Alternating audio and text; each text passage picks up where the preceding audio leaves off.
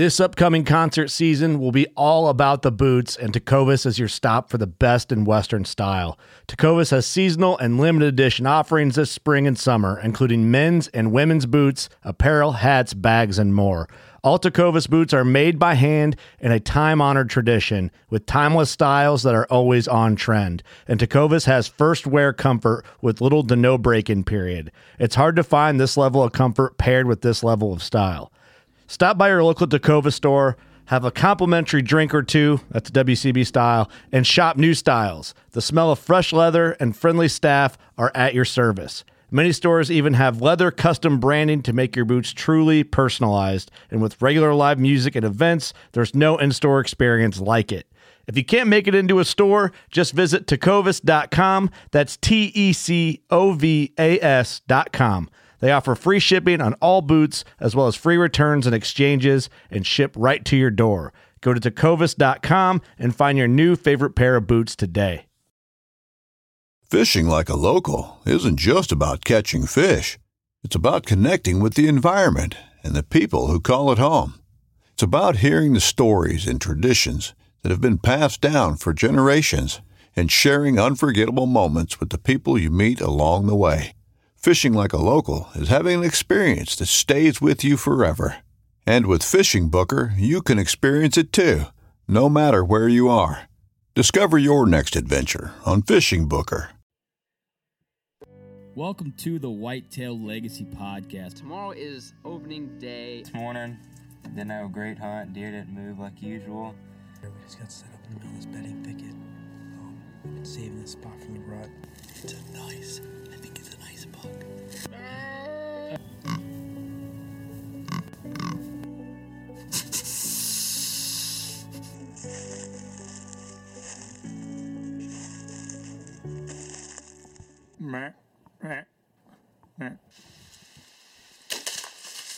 Boom! Hits a 170. That was money. I think he's down right over there through 10 yards. Whitetail Legacy Podcast, bringing you back to the hunt and leaving a legacy. Baller rut. Welcome to the Whitetail Legacy Podcast, coming in your ear holes. And today we're talking with Cody Hoon with episode 2 of the Trail Cam series.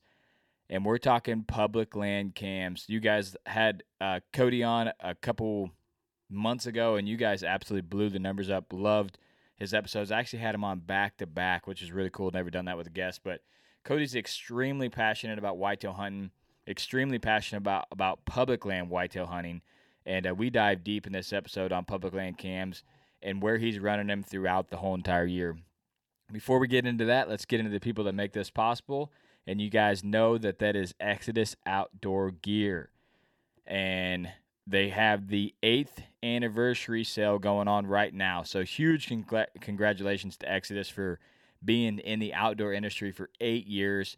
I don't think people understand how big of an accomplishment that is, because the outdoor industry is extremely hard to not only get into, but a company make it into. And they're doing it off their backs, direct to consumer, and doing it high standard. So props to them. But anyways, as you guys know, if you've been listening, they're doing the 25% off site-wide with using that code WL.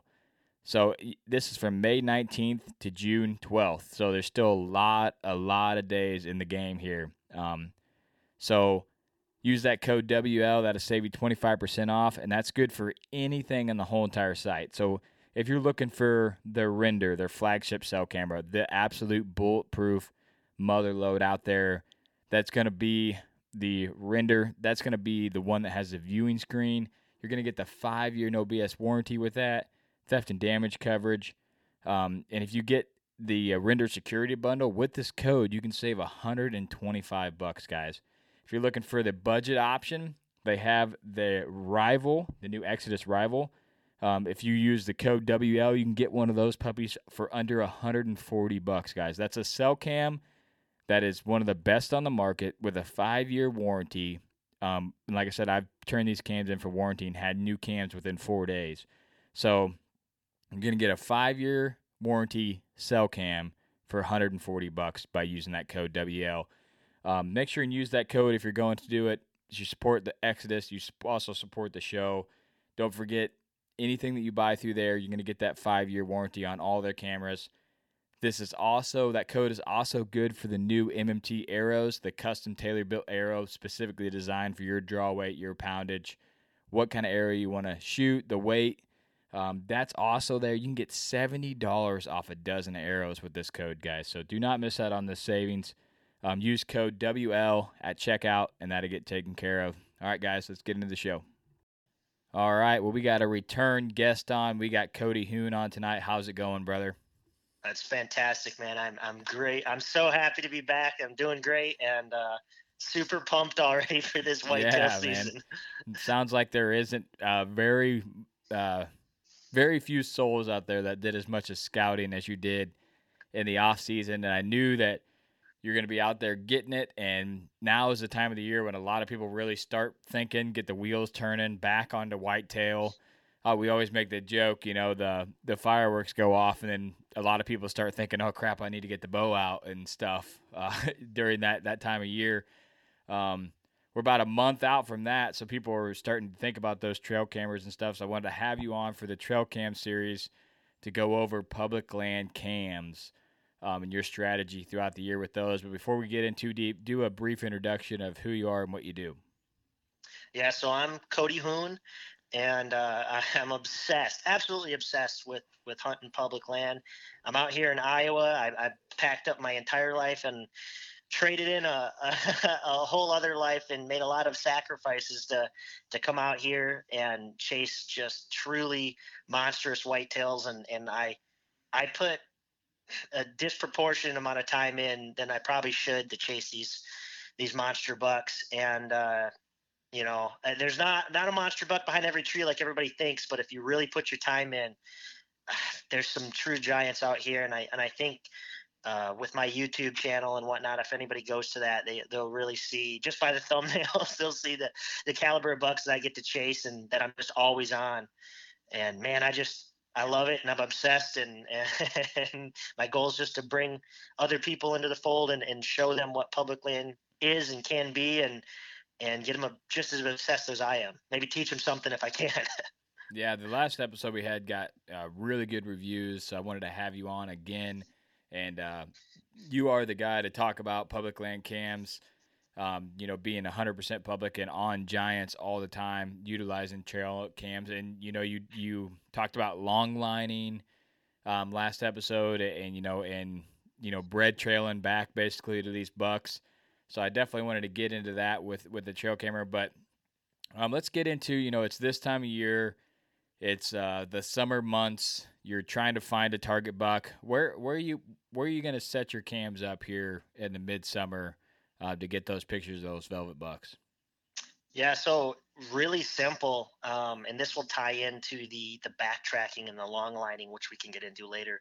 But honestly, I'm putting them where 90% of everybody else is. I'm putting them on, the bean field edges, the alfalfa fields, pretty much anywhere where you're going to really see, a good amount of summer bucks. That's where I'm setting them. And it's all just, I'm trying to take inventory. And, I know there's some areas where a lot of bucks will move off and you won't have the same bucks. And then there's other areas where some of them will stick around, but if you have enough cams like what I run, where maybe you have 2 or 3 fields and you're putting 2 cameras, on each end of the field, you can really get a solid idea of, at least what bucks may be coming through in the rut, but also just what the caliber of deer you have in the area, the genetics. And that's really what I like to do. And I know it sounds super simple, but I take solid inventory with that. If you're able to run some mineral, you toss a little mineral out. Otherwise, I'll even can't say find, but I'll even make some really early scrapes. And it's hit or miss on if some of the big boys like it when it's really early. I've had some bucks come in, hit it, and run off. You get one photo of them, though, at least. Hey, they're in the area. They might not come right there again, but at least when they're in the area. And that's really the strategy for early season. I know it's super simple, but that's really all it is. There's no need to muck it up and complicate it. Don't bury yourself back in these tick infested areas, and just pull an inventory of what you have in that area and get all your cameras out, and then from there, using some of the other tips that I like to go off of, that's where I start to really, I guess you could say, do the math and put pins on where I think some of these bucks are. So first thing I do is just keep it simple, inventory. So Yeah, I'm right there with you. I love those inside corners. I love that bean corn transition line. If you can find one of those, if you got if you have like a little grass, like a 50, 60-yard grass buffer that's Yep. fairly short before Oh, the yeah. beans, that's money. Or even before the corn, if there's corn and then a grass buffer and then the timber, man, you can get literally every buck that's on the property on that trail camera at some time throughout the year. Those waterways Yeah. in the cornfields, especially out here in Iowa, you get a camera in there, and for early season, you'll have so many bucks that pile out of there that you would never realize. They just use them little ditch rows and waterways early season. I mean, there's water down in there. It's relatively cool. Those little ditches stay a few degrees colder. And as the corn grows up, they may or may not stay there. They might end up moving off to more of the beans. But those are really good spots. I've seen a lot of big bucks late in the evenings come out of those and like cross over into like a bean field. So those are some really kind of hidden gems that some people don't, they're not thinking getting on corn that early. And just look for those big waterways that have a couple splits and hold some water. Those are really good for early season. Yeah, that's a good tactic for sure. Those are good even, all year round. If they have a little cover when that corn's standing, later in the year, those are another hot spot for Oh yeah. catching bucks traveling in the rut as well. So we're past the summertime. We've got our inventory. Now let's get into just kind of a broad stroke of your camera strategy. A lot of guys have different ways they utilize their cameras. So what's your overall strategy for trail cameras on public? So, I mean, first off, as many as I can. I'll buy the cheap, Walmart, Tasca cams, Amazon cams, just as many as I can. One, they get stolen, unfortunately, but two, I want to have.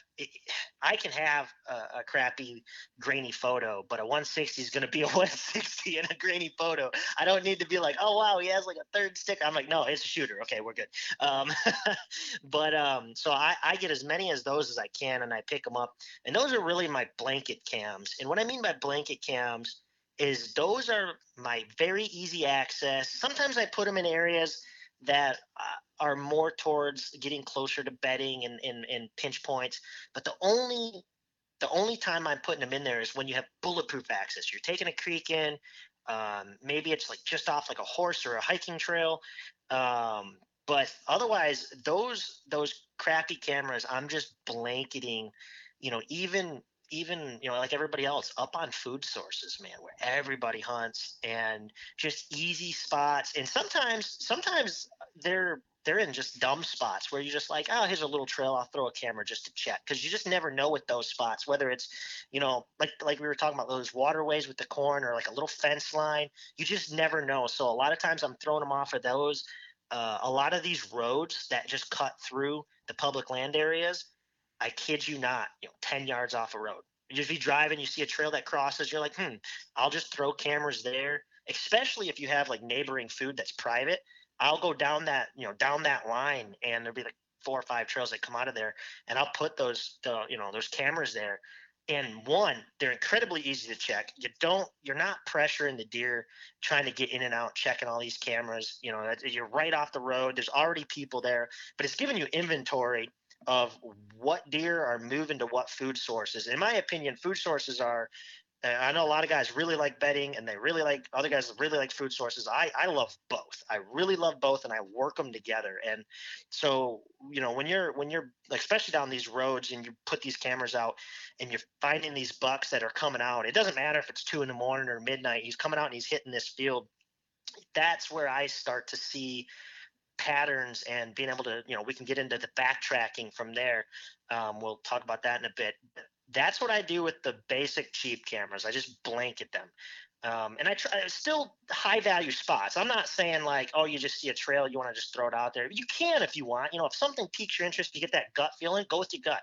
Throw a camera there, let it sit, come back and check it.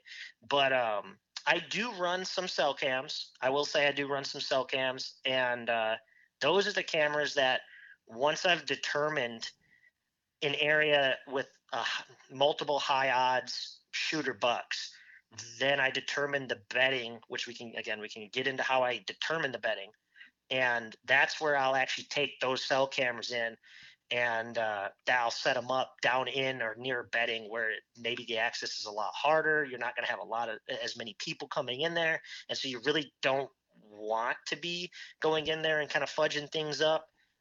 Sometimes where if I have multiple areas and I've ran out of cell cams because I'm not rich, I don't have that many cell cams, but I will put some of my better cams in those spots. But I just make sure that maybe it's not the optimal spot. I didn't get it right in bedding, and maybe it's more on the edge, but I did find like a kind of a sneaky way that I could get in, and I'm really minimizing my scent that's in there. So when I do go back and check it, because I will not, and sometimes I go back, check them, and I don't even hunt them.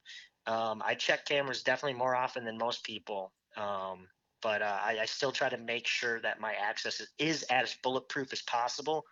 And if I do shoot in there during season to end up checking them, I'm usually hunting right off that camera anyway. So that's kind of my overall strategy for the cheap cams and then my more expensive cams, and just roughly how I just generally set them up.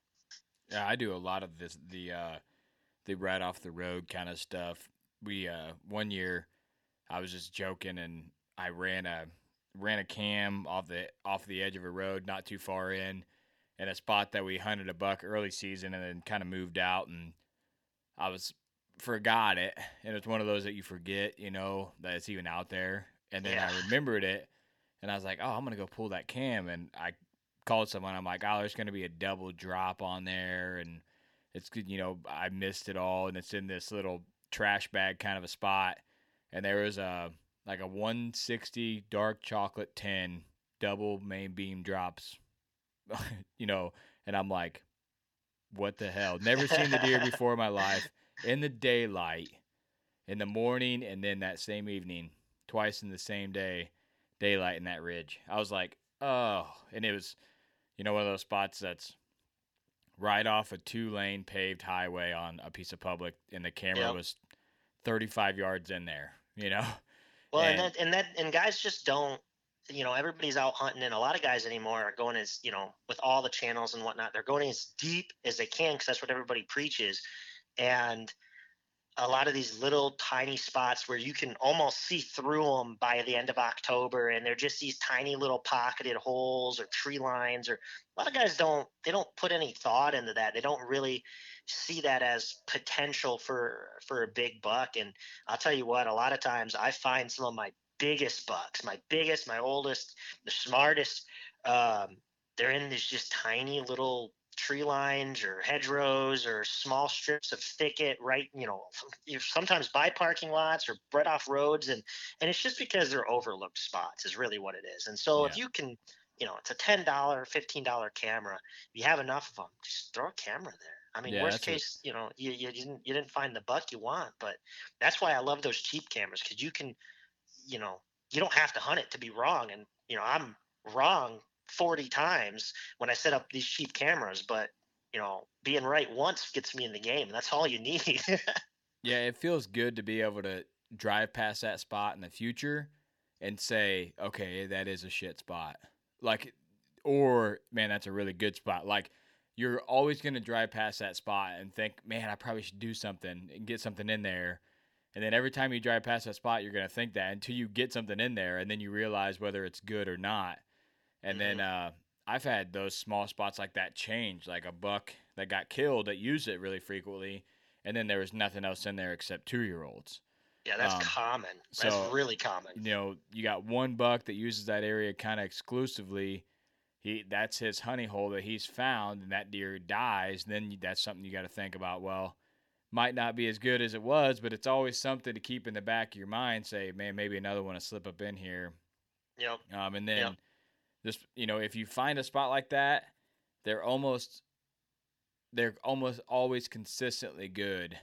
You know, they're not like a fly-by-night spot. If you find one of those hidden hideaway spots, they're normally pretty consistently good, at least getting the picture of the giant that you're out there trying to find. You know, might not Well, be daylight, but at least you know he's alive. And any picture is a piece to the puzzle. exactly. And another thing too, a lot of these spots, we keep talking about it, they're small.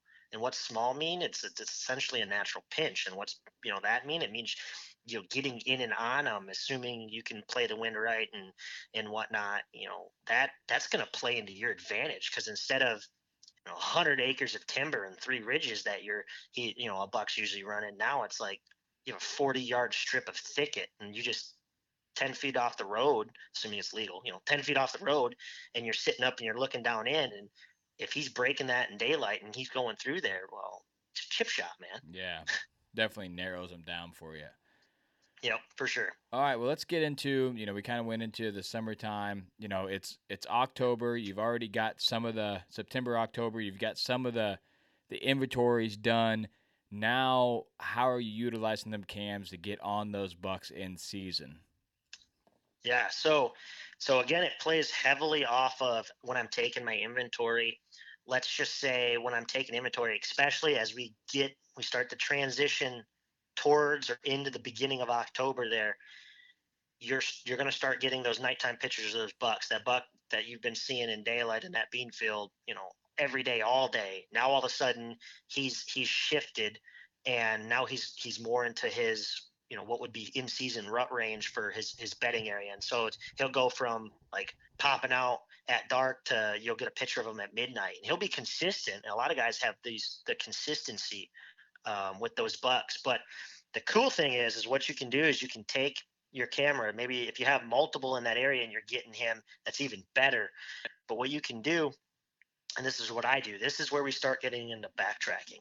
So we get this buck, let's say he's popping out off the end of this finger of this bean field at like midnight, and he did it 3 times that week. Well, you'll open up your weather app or whatever, and you go, oh, he's doing it on a south wind.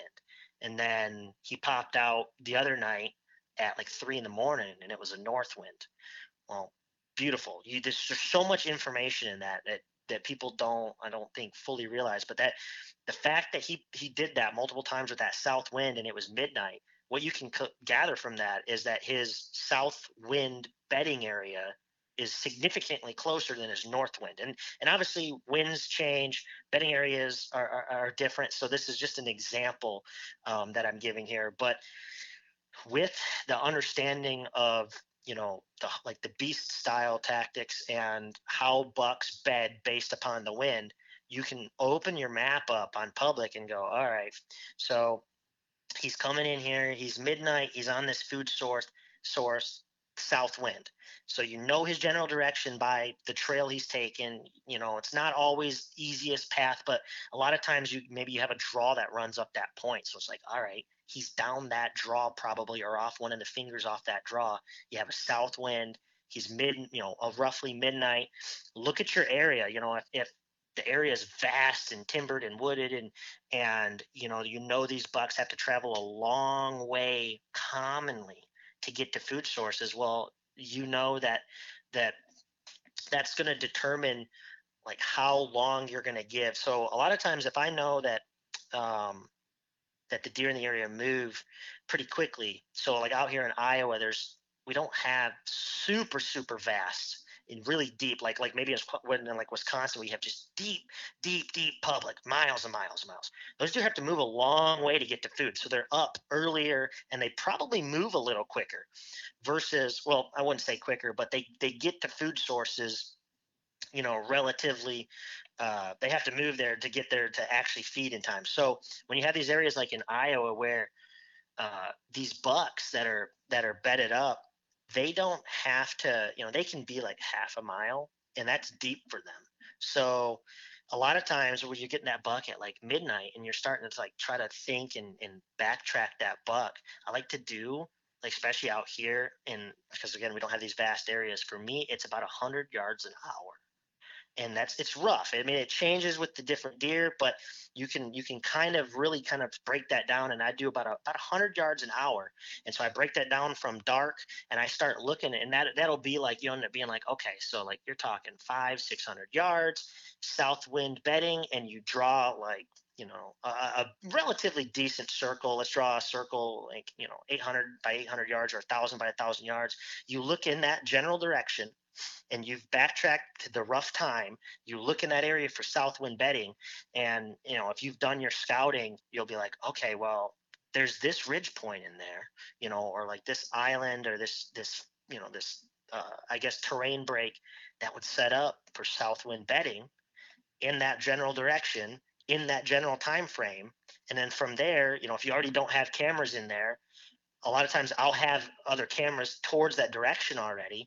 Then you can start checking those cameras for that buck. And for me, most of the time, I've kind of dialed my area in, so I know roughly how fast and far they move.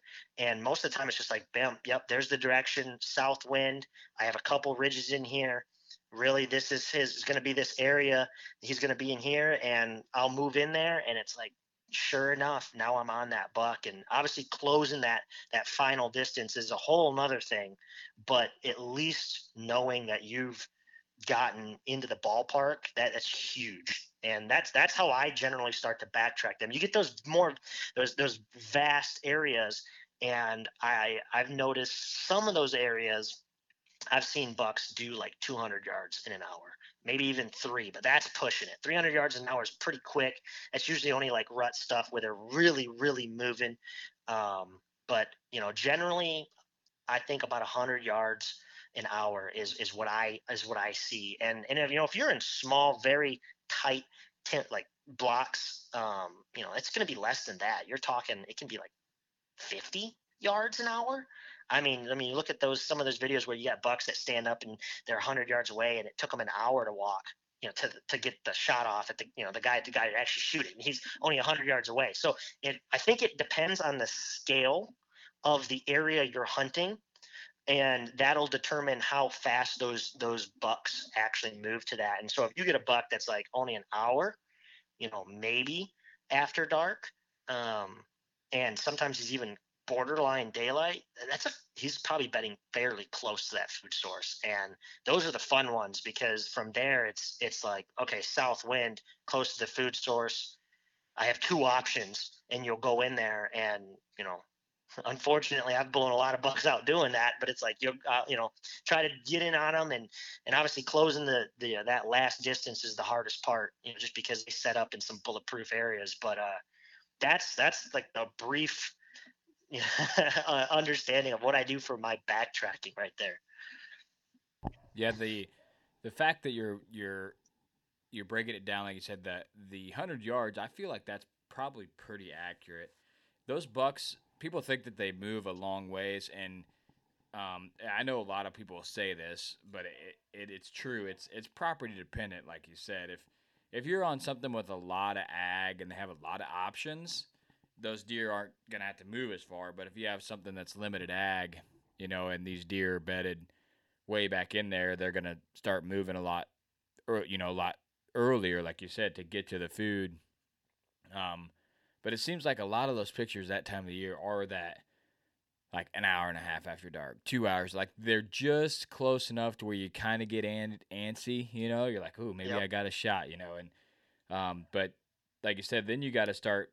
That's when people are really adamant on the postseason scouting, and what I feel like people miss the mark on is you kill them off of understanding how they're working the property with the intel that you get this year.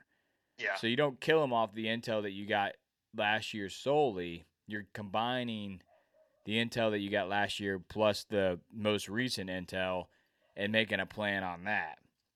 Like you said, once you kind of know where these bucks are bedded, and then you can really start to put the pieces together, because you're, like you said, you're okay. There's I found that buck bedding area or that buck bed, 200 yards off the field. Could this, would that work? Would this field work good for a south wind? Then you might have the exact spot that this deer's bedding. Yeah. Sometimes it's really close. And, to kind of elaborate too on the, because guys are gonna, the first thing they're listening to this, they're gonna go, well, that buck starts to move. The time gets later and later as season goes on. Well, a lot of that has to do with pressure, and they have tiered bedding. So as you get later in the season, you need to start looking deeper and deeper for tiered bedding. A lot of times they're not bedding as close to the food. So you're talking early October or something like that. They can be within 100 yards of the food source, and they just don't even get up until dark. And then by the time they walk that 100 yards, it's an hour after, it's an hour after dark. But it's tiered bedding, and a lot of that is determined based upon pressure. And so you'll notice the same buck, he'll just get like an hour later by the end of the month. And then as November's rolling around to an end, he's like an hour later again. And he's shifting his bedding because he's been pressured.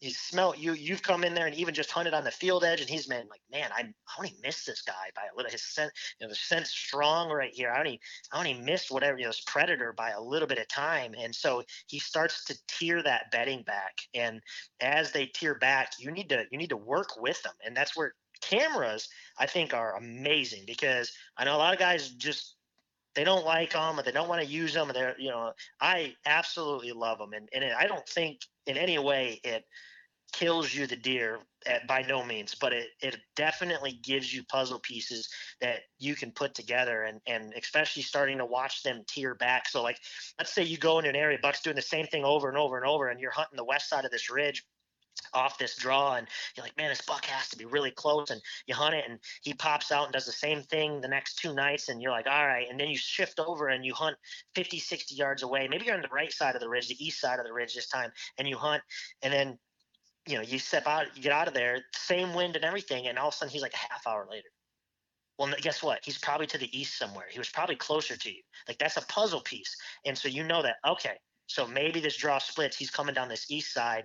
I got out of there. I'm still not far enough back, but he definitely probably caught my ground scent. He probably caught some wind, or maybe I did push in and he ended up seeing me, and he just stayed in his bed, 100 yards away, 150 yards away, and he just watched me the whole night. They'll do that too. And so that's where you're like, but at least now he's like, he's close. I haven't boogered him up too much, and he's down. He's already in this general direction, and now you've narrowed it down even more. And a lot of times at that point, you're like, he's there. It's really that simple. He's there. He's there, and obviously the conditions change, things change. The buck's not going to bed in the same spot on the same ridge all the time, even with that wind over and over. They actually can, but they won't. But at least you're narrowing it down. And at the end of the day, the more puzzle pieces you have, the more likely you have an opportunity to kill that buck. And I think that's what everybody wants at the end of the day. Yeah. And like you said, sometimes those deer are right there, really, really close to the field edge, especially if they haven't been pressured yet. They might not be getting to that field till dark, but they might only be 75 yards. We killed a buck opening day of season 2 years ago in the evening, and that deer was 75 yards from the food source, and we killed him 20 yards in, Yeah. And he would have been on. It rained that night. They had picked the cornfield and chisel plowed it. So he had to go further, like he had to skip a field. So he got up earlier that night, and they were actually chisel plowing the field right when we got out there. They ended up stopping.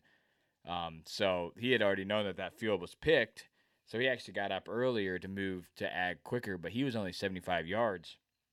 And the way we figured that out is we went in there in the rut and set up, and we had a buck bedded. We did a hanging hunt, and we could hear one coughing.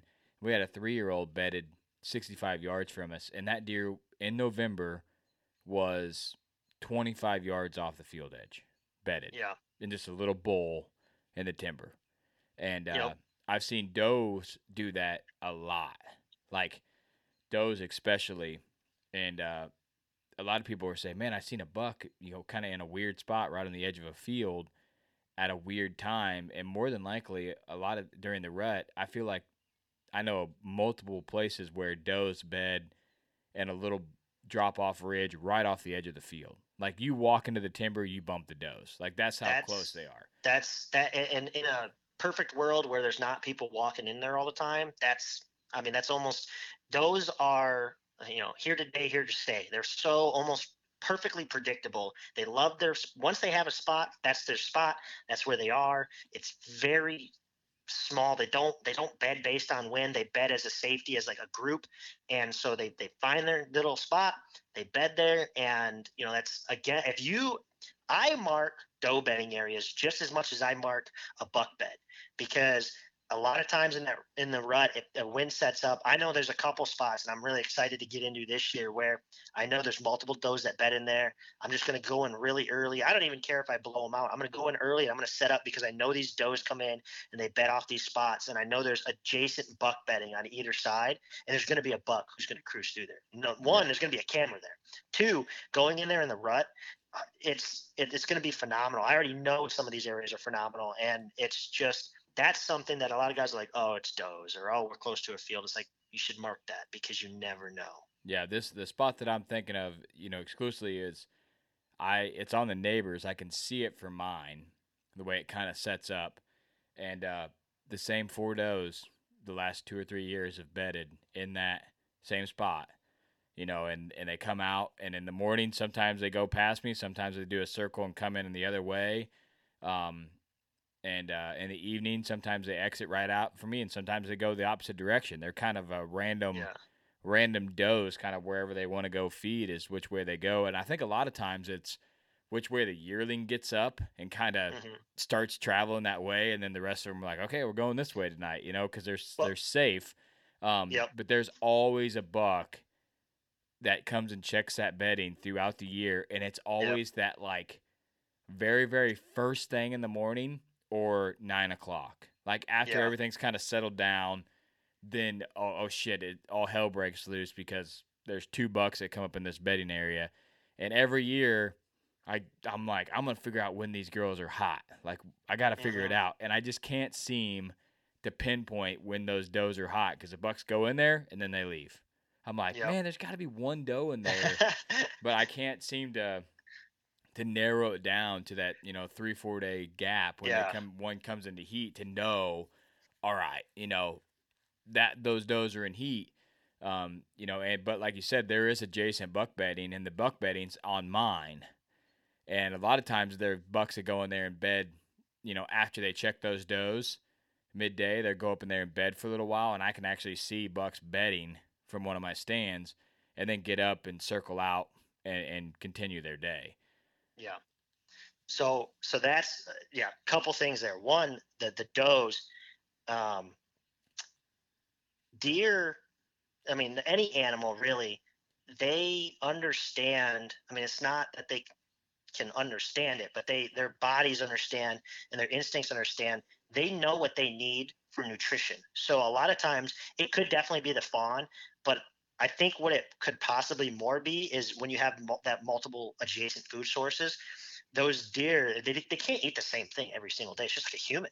They need variety within their diet, and they know where they get that variety. Maybe there's, some, browse down at the bottom of that ravine that is particularly high in some nutrition type, or there's acorns at the top of the ridge, or there's clover up over here. So what they're probably doing most likely is they're actually traveling to that type of food source that they need for that time. They go eat this field 3 days in a row, and they're like, okay, I'm missing whatever nutrients. I'm not that much of, sorry, I'm not a full biologist here, but they're like, I'm missing this nutrients, and they know that their bodies can determine that and crave that. And so, it would be like a craving within a human. They're like, I crave this, and they're going to get up and they're going to go that way. So that's kind of the food thing for does, why it's not fully random. I mean, it is obviously to a point, but it's not like a fully randomized thing. And bucks are just like that too. That's why they don't always bed in the same spot on the same wind, even though that's the better bedding. They'll bed in maybe a suboptimal spot that's more adjacent to a food source that they're going to get up and hit, or they hit in the middle of the night, because that's the type of food source during that time of year, during that phase, that they're needing to supply themselves with the energy, that they need at that time. And moving on to the rut, I was just going to say, and you said it perfectly, you said you're trying to pinpoint that time period when they're hot. Yeah, I mean, that's money. If you can see when they're hot, and that, okay, here, this doe group's hot this time. And I mean, there's going to be clockwork. So those does are going to come in within like a day or two, the same time, as long as they're not shot and they're still alive, the same time every year. So you're like, all right, it's, November 5th through the 8th, this doe's coming in over here. And that you had a buck that was kind of cruising that area earlier in the summer, and he kind of fell off the face of the earth, or you're only getting real late nighttime pictures. Well, guess what? You need to be in there hunting those does now. Get in on them, set up on those does, be downwind, because that buck's probably going to know he's been there. You're talking a 5, 6-year-old, 7-year-old buck. He's done this multiple times. He's going to go, hey, it's that time of year again. It's just like how guys say the bucks do the same thing every year. They get a photo within a day or two of this buck cruising through during the rut. They have internal clocks just like we do. They're just more in tune to it. And so that buck's going to go, hey, it's about that time. I need to go check that doe group on that pocket up there. And he's going to cruise through. And so if you get the right wind and it sets up well and that group's hot, that's, that's a really good. I mean, that's how I got on Caesars. I knew, I went back there and I was like, I know these does are coming in. Or I knew this like fawn was coming in. She's always late. She's always this time. I need to get in there. And I got in there, and sure enough, boom, there he was. And he was on her too. And that's just what it is. That's a fantastic. I mean, if you're just a straight rut hunter and that's all you want to do and that's your big thing, that's a fantastic method. Just go find the does, know when they come in, and just bounce around for your 2 weeks, 3-4 days on this group, 3-4 days on that group, knowing when they come in, and you'll be on something. I can't say it's a booner, but you'll shoot some kind of buck's going to come in there on them. Yeah, that's one of the hardest things for me is like those does, I'm like, I'm going to shoot one today. And then they come in, I'm like, I can't shoot these does. They're like clockwork, man. I don't they're even always shoot does. I'll be honest, I'm like, I don't. I can't shoot them. And no one else is hunting there or the neighbors. So I'm like, they're safe. They're just going to be my bread and butter. Yep. In the last 2 years, I've almost killed a buck off them. Like so close edge, and that I just need a little more luck on my side. And I blew it to this year. I rattled 2 bucks in, and they were on those does, and they were kind of separate from each other. One was cruising to them, and one was over there, and I rattled, and they kind of met each other, so it worked out perfect. And they were together, and then I rattled again, and then they were both kind of cruising my way, like what the heck, and then they kind of hung up, they did the hang up at 80 yards or whatever. And I was like, I'm going to snort wheeze at one. And I snort wheezed, and I turned around, and there's another buck that was 3 steps from the base of my stand and seen me snort wheeze. And he took off running. So they decided they're going to take off running too. They didn't know what was going on. They just seen a buck. But that deer came. That spot is one of those spots where I am 20 yards off a road of a subdivision. Like there's a subdivision within 500 yards of me, 300 yards of me. And it's like, I don't know where that deer come. He might have come out of someone's backyard. Like it was just a weird angle for him to be coming in there. The more and more I hunt, the closer and closer I get to houses and people, the more and more excited I get about big deer. It's starting to transition into that. We were talking about those little fence rows and stuff, and but I would throw a camera if somebody out there is hearing and listening, and they're like, hey, I have a doe group like that. Put a camera on them. Yeah, and I know you might be like, oh, that's a waste. I want to put it on this pinch that's really awesome with this crossing. It's like, put a camera on them, because if they're always bedding in this little area, and you can get an idea for when they come in, that's money. And I do that with my cameras too. That's why I run so many of them. I have so many different methods and little things that I do. Is obviously you put them on the pinches, obviously inside and outside corners, obviously the big trails, the hubs, and those are the obvious spots. But like, those little tree lines, those little fence rows, those road crossings, the doe groups, those are the little honey hole spots. Those are the ones where you start getting, instead of the broad information, okay, the buck was in here, he's been in here 3 times, every year, the same time, it's always 3 a.m.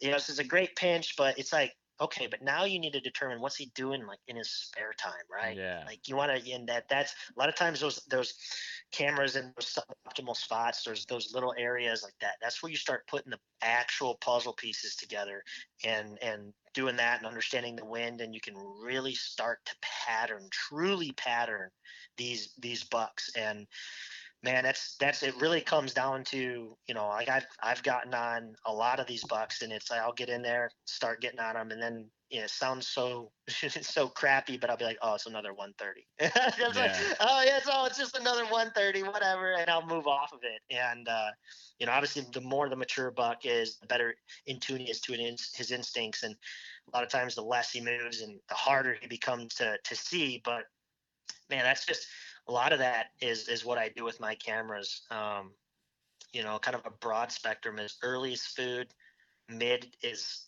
bedding, and then late is food again. Yeah. So let's get into real quick here.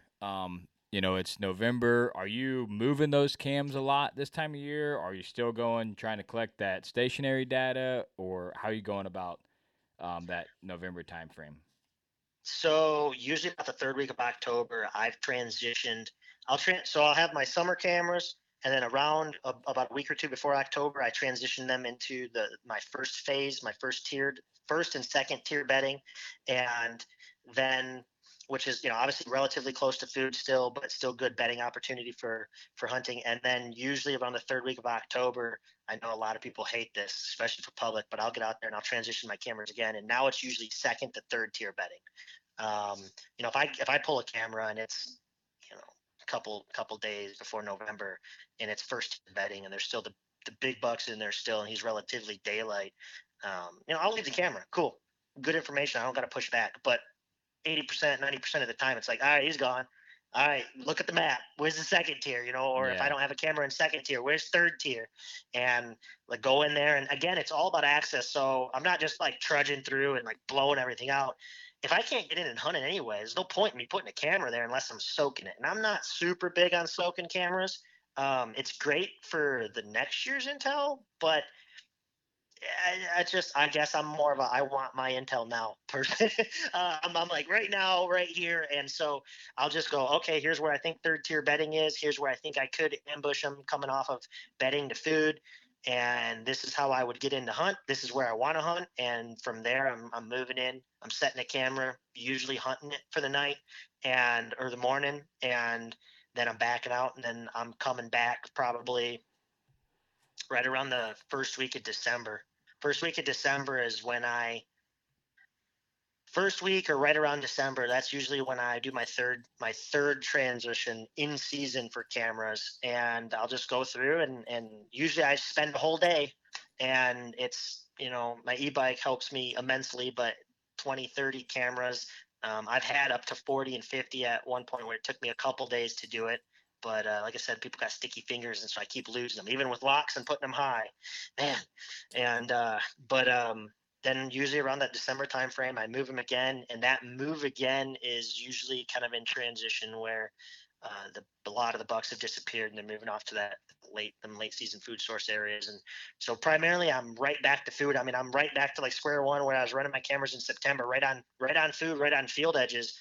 And a lot of times you're getting nighttime photos of them, but when they're even getting nighttime photos, late season's tricky, man, especially on public, because you might get a 3 a.m. photo or like a 2 a.m. photo of a buck, and that buck could still only be like 100, 200 yards off the food source. It's just that late season, if they don't have to get up, they can conserve that energy, and it's such high pressure. They want to be as close as they can to the food because they don't want to be expending that energy. They're no longer in that mindset anymore for the rut. They can be, it's nice sometimes you catch them like that, but you just really, you want to focus back on food. And primarily that's what I do is through December, it's just food. And, trying to find a buck who's maybe long lining out the food and trying to intercept them. For me, it's muzzleloader season, late December and January. So, first week or two is trying to find a buck on public that's alive and moving in daylight, and using a food source that it's either adjacent to public or on public. And I'll tell you what, I mean, 80% of my bucks drop off because out here, so many people have food plots and proper food sources and whatnot that the bucks are just like, screw public. I'm not going to go eat pine cones. Yeah.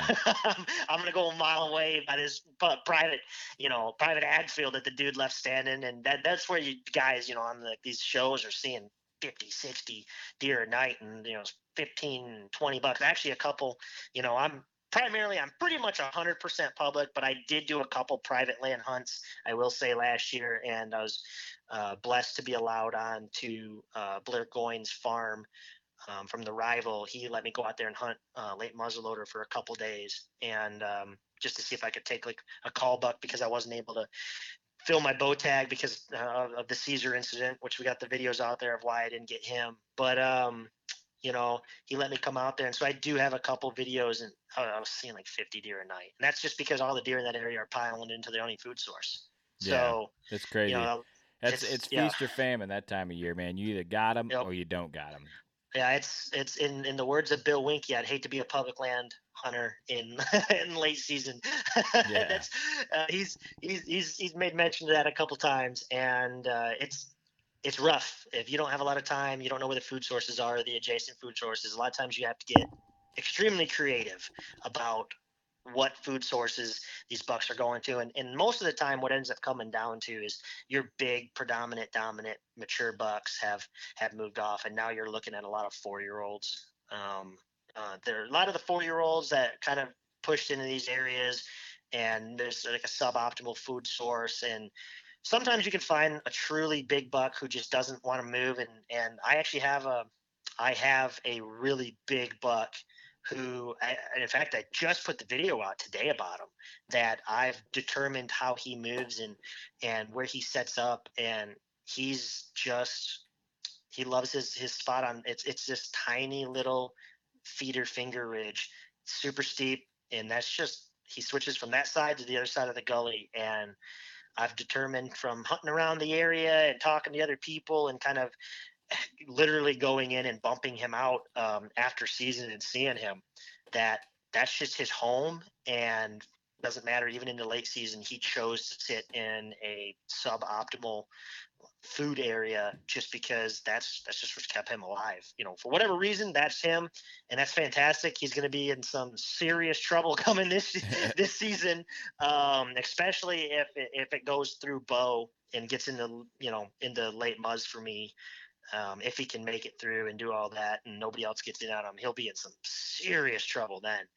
But yeah, so it's all fluid, it all moves, and you really, that's why I like to move so much. And my opinion is people are on public anyway. Those deer are already used to people being in and out of these areas, unless you're walking into their 50-yard 80-yard little bedding pocket. I mean, there's already pressure in there, so I'm just going to move my cameras anyway. Yeah, you don't know what everybody else is doing. There's so much pressure out there. It's wild, wild west. So, well, before we wrap this up, is there anything over the years that you've learned, a tactic or a trick for improving public land cams? I think so.